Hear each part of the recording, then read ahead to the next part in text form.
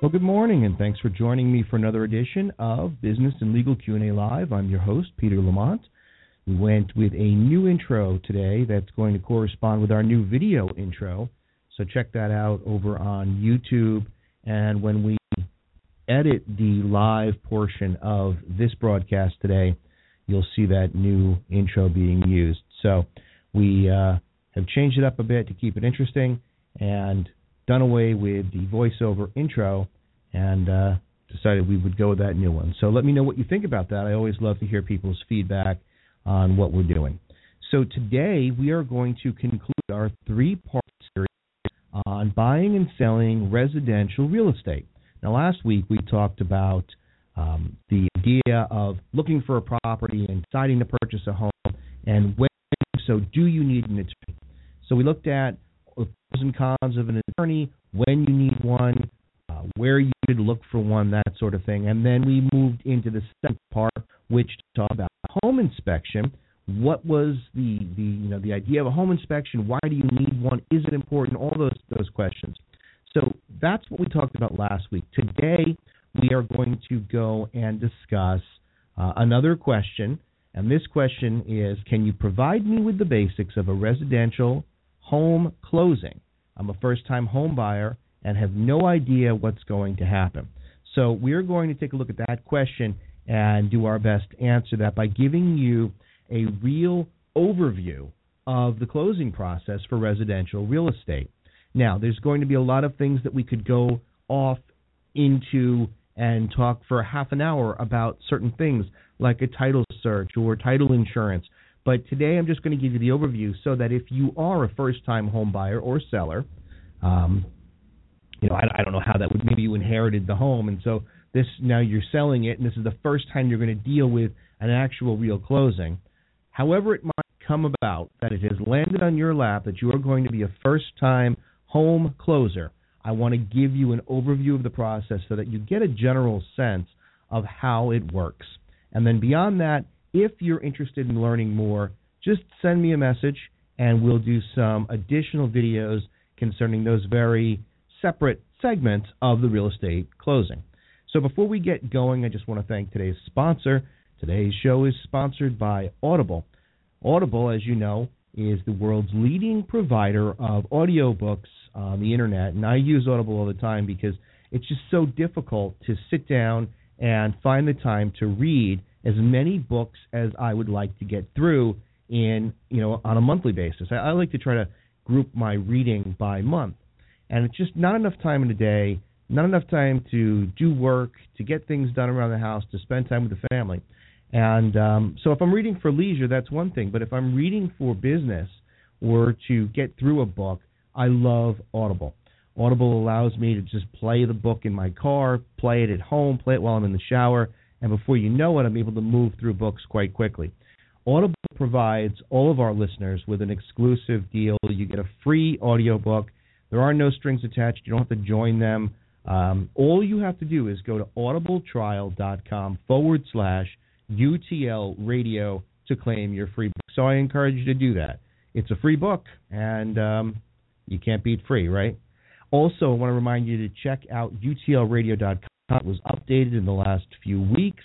We've included some cool features, including the Ask Your Question tab, which allows you to record your question directly into your computer, and then we will receive notification of it and be able to play your question during our live show. So instead of me having to read the question, it just adds a nice dimension to it. So I encourage you to do that. I know most of you out there are still submitting questions via Facebook or Twitter or posting on YouTube here or on Blog Talk Radio, and that's great, and I encourage you to do that. But don't be afraid to check out the Ask Your Question tab on utlradio.com. It could be fun and just spice up the show a bit, so that's a good thing. All right, let's get into today's topic. Now, I want to explain the idea of this closing process because it sounds very, very mysterious. A closing, what does that mean? And when you think about a closing, my mind at least automatically goes to some of these shows that I've watched, either real estate shows or maybe it's some drama, and you go to the closing and there's all these people and there's this massive table and you're in this conference room and all this stuff is going on. Some of it's true, some of it's not true, and I just want to explain what's real, what's not real, what you need to know. All right, so let's start from the beginning.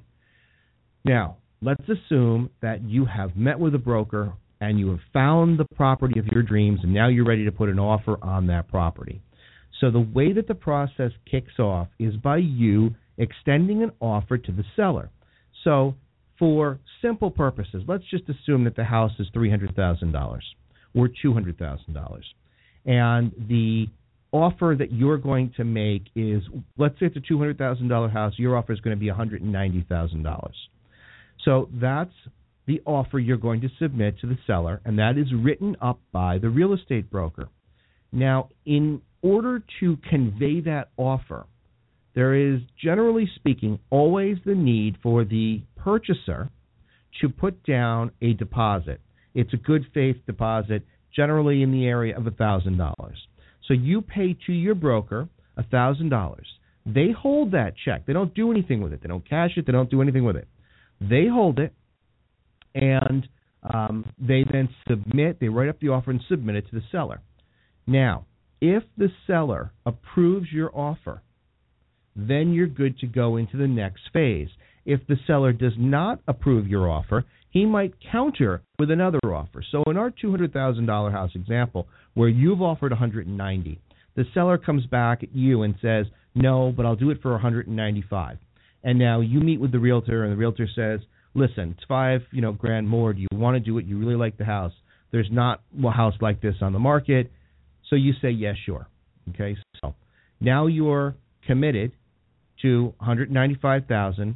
And when I say committed, what do I mean by that? Well, the next step is that once your seller has accepted your offer or countered, and you have then accepted the counter, you now have the basis for a formal and enforceable, legally binding contract for the sale of real estate.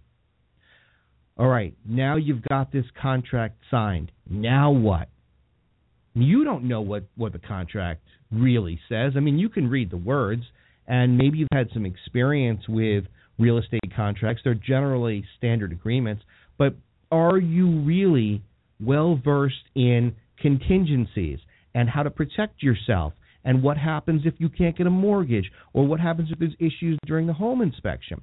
Generally speaking, unless you are a real estate attorney, you're not going to pick up on those small nuances that might present problems for you down the line. And that is why we talked about the importance of having a real estate attorney, because once you have approved the counter or once the sale has been approved, now you have a 3-day attorney review period. Okay? Typically, because I know this question comes up a bit, Sundays do not count in the attorney review process. So if you sign a contract on Friday and you're thinking, oh no, how am I going to get an attorney to review this by Sunday? Sundays generally do not count. Now, what does all this mean, this attorney review? So you've got this 3-day period to have an attorney review the contract and to make sure that it's fair. Okay, you don't want a contract that's so one-sided for the seller that you have all these obligations to fulfill. What if you can't do it? What if you can't make those commitments? What if you can't get a mortgage and there's not a proper mortgage contingency clause in the contract? Or, again, with the home inspection issues, what if there's major problems and now you decide to back out of the deal? So, during the 3-day attorney review period, which, by the way, can be extended between attorneys. So the seller's attorney and the buyer's attorney might agree to extend another 2 or 3 days on the contract review. That's okay. but it's got to be something that is mutually agreed upon, and as far as I'm concerned, must be in writing. But that's just me. I'm anal retentive with things like that. So I would want it in writing to make sure that my client's protected, that I'm protected. So let's assume standard 3-day period. The attorney receives the contract and now begins to pour through it to review the terms and conditions to determine whether or not they're fair for you. And I would say 95 to 99% of the time, there will always be something that needs to be modified. Always. I mean, in all of the closings that my office has done, there has never been one contract that was acceptable on its face. And even if it's something minor or tightening up the contingency language, there's always something. So the attorney will submit a letter to the other side and say, we reject the following terms and conditions of the contract. And maybe it's because there's not a contingency clause for home inspection. So perhaps your contract reads that you'll be entitled to a home inspection, period. All right, that's great, but that doesn't say that in the event that the home inspection produces negative results, you could back out. It doesn't address that. So you would have your attorney send a letter to the other side with all these rejected clauses or suggested changes. And then the attorneys would go back and forth to negotiate the contract that actually makes sense for you, not the stock contract that came out of the realtor's office. Because generally speaking, they all use the same contract. But it's not meant for you, it's meant for everybody. So you tailor it to meet your needs, your requirements. That's why your attorney is there. Your attorney can start that negotiation process, and you conclude with a signed and formalized, ready-to-go contract. Okay? So now that that's out of the way, what happens? Well, I have a timeline that I've prepared, and I'm going to post a link to it. We're going to put it up on the blog later on today, and I'm going to post a link to it so that you can see it. Once the initial contract review stuff is over, you're going to move into that next phase where you want to have the home inspector come in, and you want to have the home inspector review the house. At the same time, you also need to get a mortgage in place. Sometimes you might be pre-approved for a mortgage, and if you're pre-approved, that's a very easy situation because now you just take your pre-approval letter and you submit it to your attorney, who turns it over to the other side, and you're pretty much good to go. Most of us, though, do not get pre-approvals, and you have to go and try to get a mortgage at the same time that you're doing a lot of these other activities. So you'd want to prepare with your lender, with a broker, a mortgage broker, your mortgage application, or if you were going to a private bank or whoever.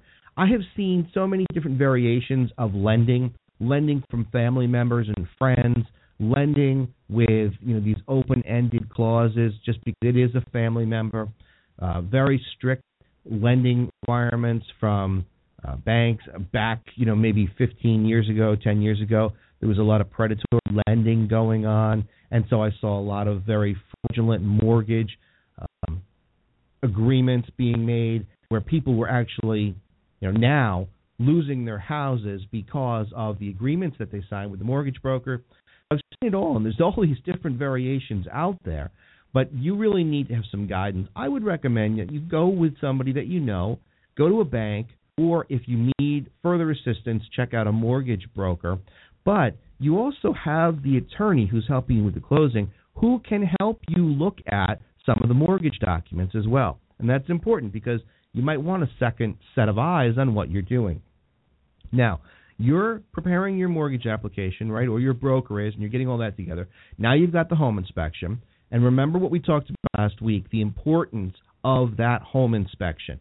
What happens if the home inspector identifies issues that are going to require a lot of money to fix?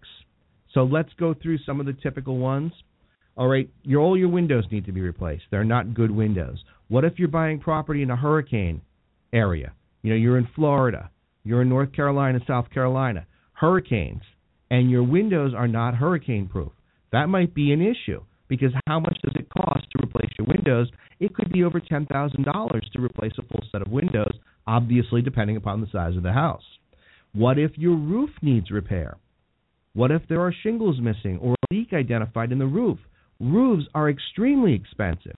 $15,000 to replace a roof.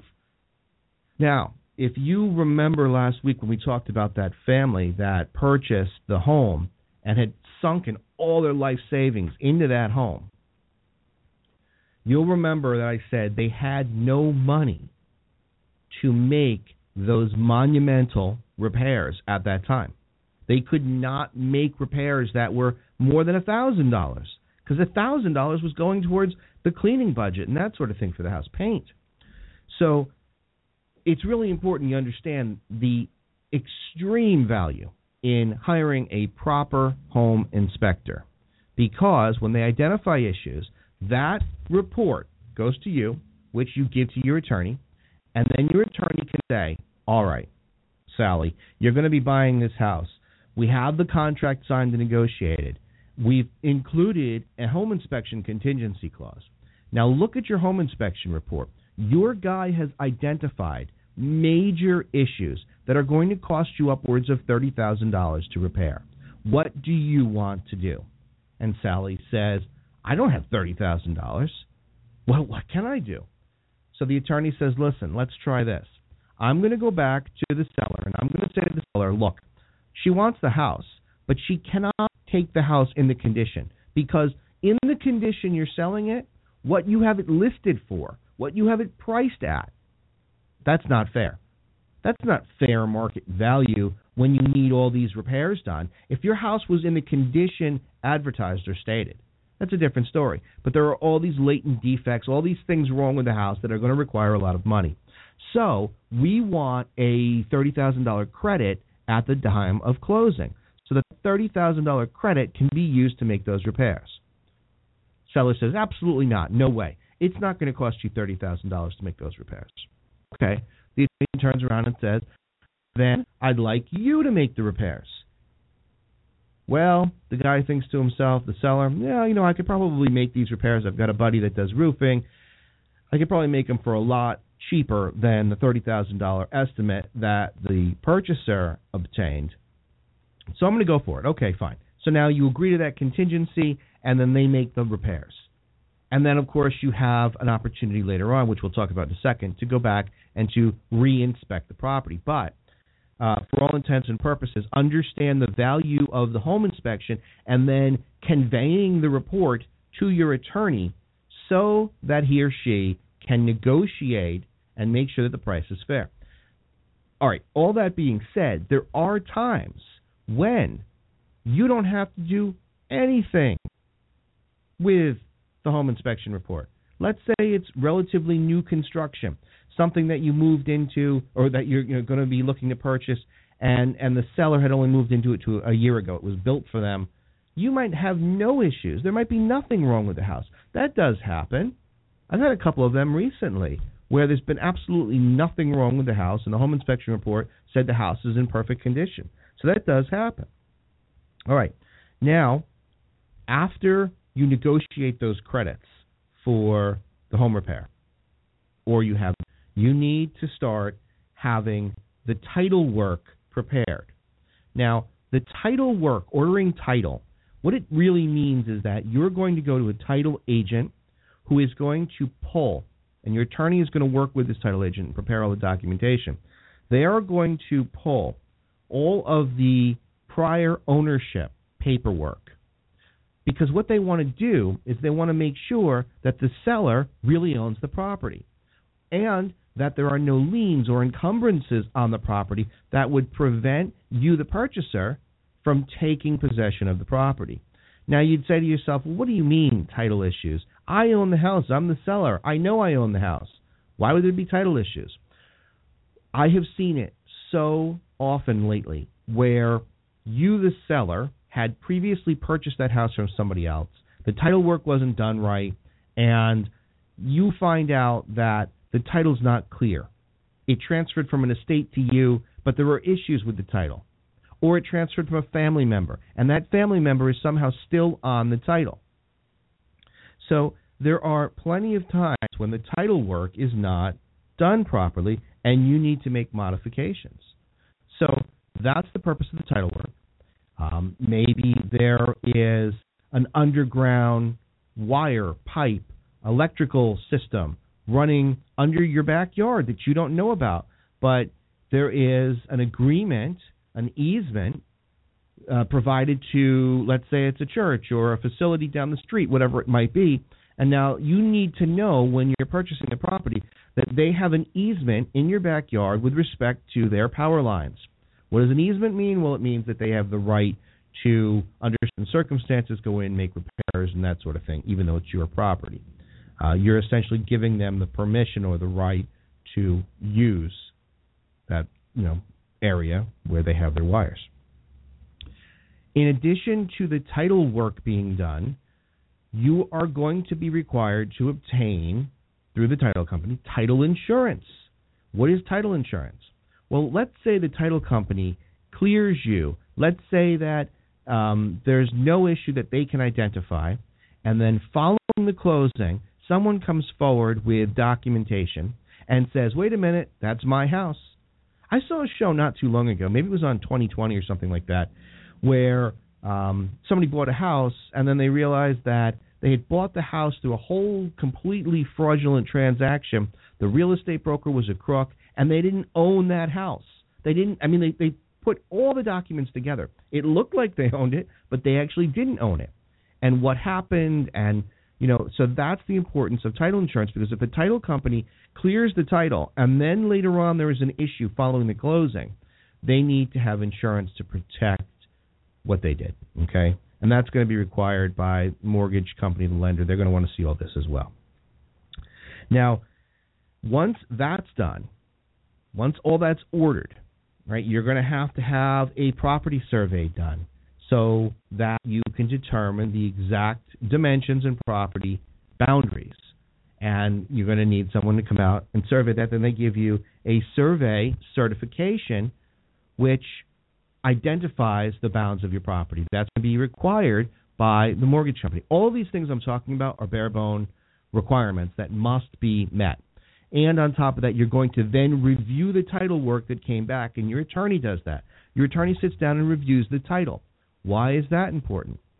Well, adjacent structures, garages, or other sheds or other pieces of a property which you thought was part of the property you were buying or selling, and it turns out that it's not. So that's important to have a qualified attorney review the title work with the title agent and make sure that you know exactly what you're getting. Now, after that, you're going to move into, hopefully, your loan approval phase, where your mortgage lender is going to be finalizing their own set of very comprehensive documents. Remember, mortgage is a secured loan. They have a secured right. It's not like a credit card where that's an unsecured lender, and that's easily wiped out. I don't want to say easy, but quote-unquote easily wiped out in the bankruptcy, whereas a secured transaction is more difficult. They have the right to obviously foreclose on the house. So keep bumping into the mic today. They have this greater vested interest in you because it's a huge commitment, a huge loan that they're providing you, okay? And you're going to look at that mortgage paperwork, especially the mortgage commitment, to make sure that it qualifies, that it meets what it is that, the contract calls for. Do you have a commitment from the lender saying, absolutely yes, you will get this loan? Because that's going to be important for moving the process forward. Then you're also going to have insurance, property insurance. You're going to need to obtain homeowners insurance because the lender will not provide you with the loan until they can guarantee that their investment is insured. Now, you can do that a variety of ways. You can go out and get your own insurance and then prove to them, because let's say you use a company like Progressive or something where you're going to bundle your coverages and you want to be able to get a discount on your automobile coverage and something else, and you want to bundle it with your homeowners. You can do that as long as you provide them proof. Oftentimes, the mortgage company will say to you, if you want, we can get homeowners for you because they work with all these groups of people that, make it easier, quote unquote, easier for you. But, look, you can do it. You absolutely can go to the mortgage lender as well and go with their recommendation. It's a company that they've worked with. Quite surely there is some sort of reciprocation that goes on there. I don't just recommend people for the fun of it. But however you do it, you're going to need to get that homeowner's insurance. Then you're going to have the closing date set, and that's when the magic happens, because right before the closing, your attorney is going to prepare all of the documentation in conjunction with the title agent and all the other people that have come together to make this sale happen. You're going to have the HUD-1, the Housing and Urban Development Statement, the HUD-1, where it provides a breakout of all the monies being exchanged at the time of the closing. The distributions, who's getting what, where the money is going, and so on and so forth. One thing I forgot to mention, and I've been trying to stick to my timeline, one thing I forgot to mention is that at some point during this process, you are going to be required to make your deposit of your down payment into an escrow account that's held by the attorneys. And the escrow account will be released at the time of closing. So some people will have all the closing costs paid by the seller, and therefore at the time of closing, the seller is going to get a credit. Or sometimes you have a large down payment, $30,000, $40,000 down payment, and that's got to be identified. That goes on the HUD as well so that you can sort of just keep track of all the money.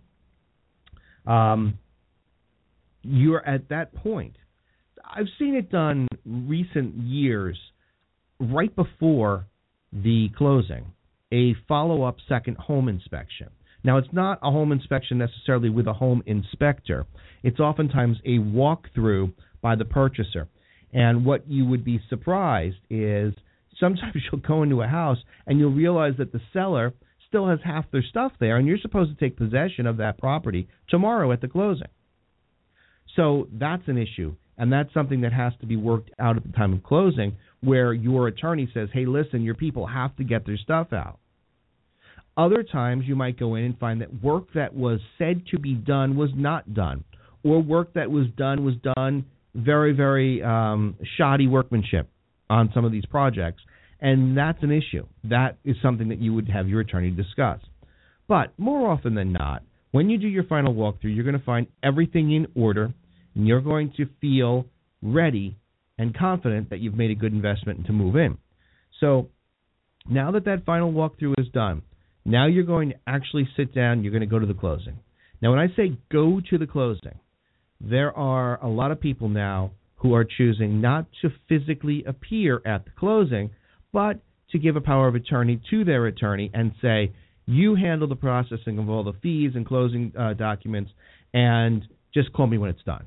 That happens a lot recently. People are busy, and especially if you're making transactions from out of state, you don't want to have to show up for a closing. A closing is really a simple process. Then when I say closing, I'm talking about the closing day, because what you're going to do is you're going to sign papers. And if your hands cramp easily, you better start exercising them, because the day of the closing, you're going to be signing and signing and signing and signing. And if you've got questions, your attorney can explain the documents to you. But typically speaking, that's something that's done before the closing. So you kind of know, all right, look, here's what this is, here's what that is. And if you are going to not be attending the closing, oftentimes attorneys will have you come into their office to sign certain documents beforehand. And that way it gives them an opportunity to explain to you exactly what these documents are saying. Now, if you're a traditionalist and you go to the closing, you will sit down at the table, you'll be with the seller's attorney. Sometimes the sellers show up, sometimes they don't. Let's assume it's a full house today. You're going to have the sellers, you're going to have the seller's attorney, you're going to have yourself, your attorney, and generally the brokers always show up. Why? because they want to get their checks, their commission checks. So you'll have the seller's broker and your broker, generally speaking, in attendance.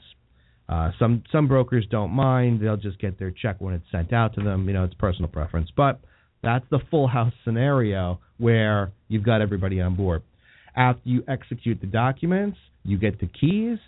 Your attorney has to do the follow-up steps that are required, sending out the checks, making sure that everyone gets copied on certain documents, and then they will ultimately provide you with a packet of closing documents sent to your home that has everything in it that was part of your process.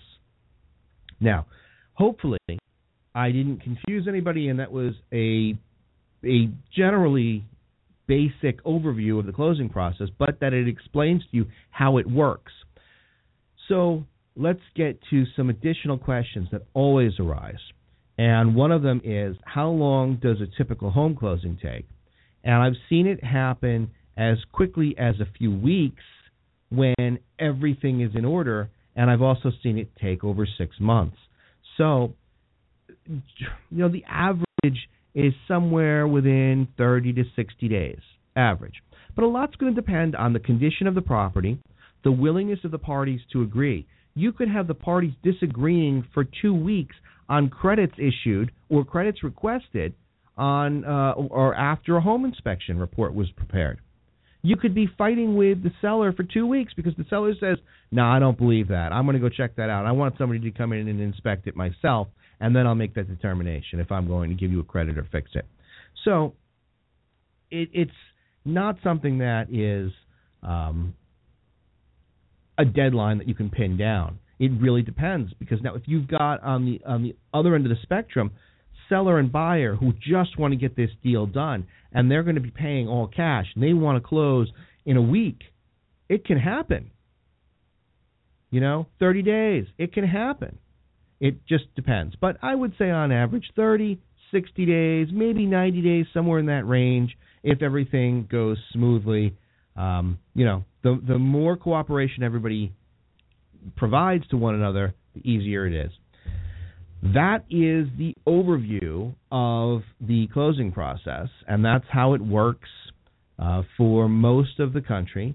Again, remember we talked about some states or sections of states where you don't typically get an attorney for a closing, but here on the East Coast you definitely do, and other states throughout the country, you do want an attorney to help you with some of the things, because a broker or non-attorney closing agent cannot engage in the unauthorized practice of law, which could involve negotiation of contracts and looking at various language in the contracts and contingencies and that sort of thing. So that's just something to keep in mind.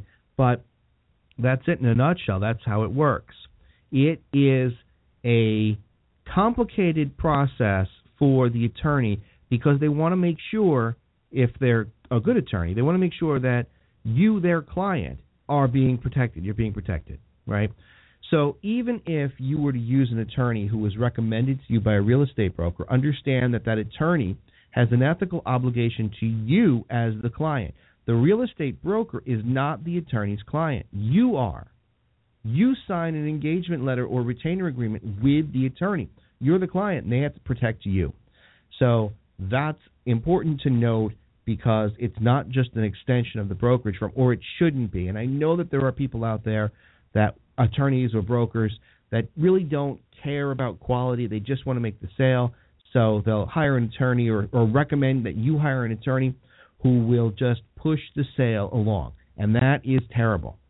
Terrible. You want to make sure that somebody is there to protect you. That doesn't mean to bust up your deal, but maybe that's what has to happen. Maybe you're going to be making such a monumental mistake purchasing a property that the attorney says to you, listen, you do what you want.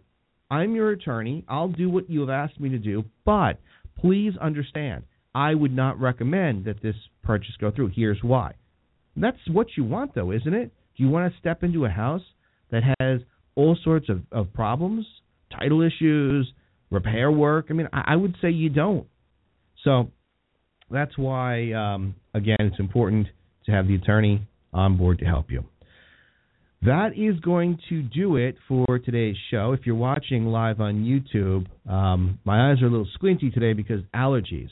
Past couple of days, man, the tree pollen has gone crazy here on the East Coast, and my eyes are watery all day long. So while I am thrilled that spring is finally here, as I complained about winter all winter, now I've got to deal with tree pollen allergies. But I would take that over shoveling, 12 inches of snow. So, all right, that's going to do it. I encourage you to go back to last week's show if you missed any of them. There were 2 prior shows, one of them dealing with do you need an attorney for the real estate transactions, the second one dealing with home inspections. If you've missed those, I encourage you to go back. You can check them out on YouTube or go back to Blog Talk Radio and download it, or obviously on iTunes as well. But it's important for you to kind of get the full picture of what I've been talking about today. I hope that I was able to wrap up and summarize the whole process for you and to connect the dots between what we were talking about last week and the final closing process. So that is going to do it for today. If you have questions about the closing process, about selecting an attorney, about what you need to do as a seller or buyer, don't hesitate to reach out. Obviously, you can connect to it with us on YouTube. Just drop your comment. You can also check us out on Facebook and Twitter, and all our links to social media are on utlradio.com on the upper right-hand corner. You can go to the website and get an email address and communicate with us directly. If you'd like more information or more videos about specific topics, please again let me know. And finally, I would like to thank everyone, including our new subscribers on YouTube, for watching, listening, participating, for providing your comments and feedback. It's really important, and I really do appreciate all of the kind words that we receive. It means a lot to know that there's people out there who are benefiting from some of the information that I'm providing, and it really does. I mean, don't think that, I leave a comment, he doesn't see it, or nobody responds. I try to respond to every comment, but even if for some reason I can't get to it, know that I've looked at it and that I really deeply appreciate your support and your continued participation with what we're doing here. All right, that is going to do it for today. I will be back later in the week with some additional business and legal Q&A sessions, as well as a makeup for our Understanding the Law Week in Review, which, due to scheduling issues, was not broadcast yesterday, but we're going to get to that later in the week. Thanks again. Everybody have a great day out there, and remember that there's power in understanding the law.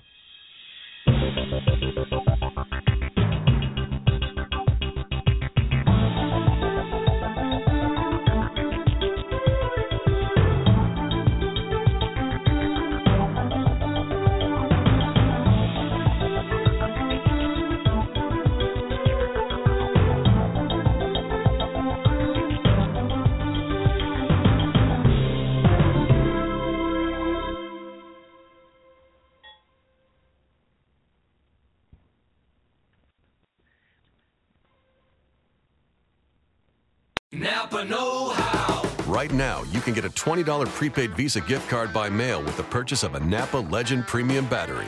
Its durability and power make it the obvious choice for people who hate getting stranded by a dead car battery. So pretty much everyone. The Napa Legend Premium Battery and $20 back. Quality parts, helpful people. That's Napa know-how. Napa know-how. At participating Napa Auto Parts stores and Napa Auto Care Centers. Limit 2 per household while supplies last. Offer ends 2/28/19.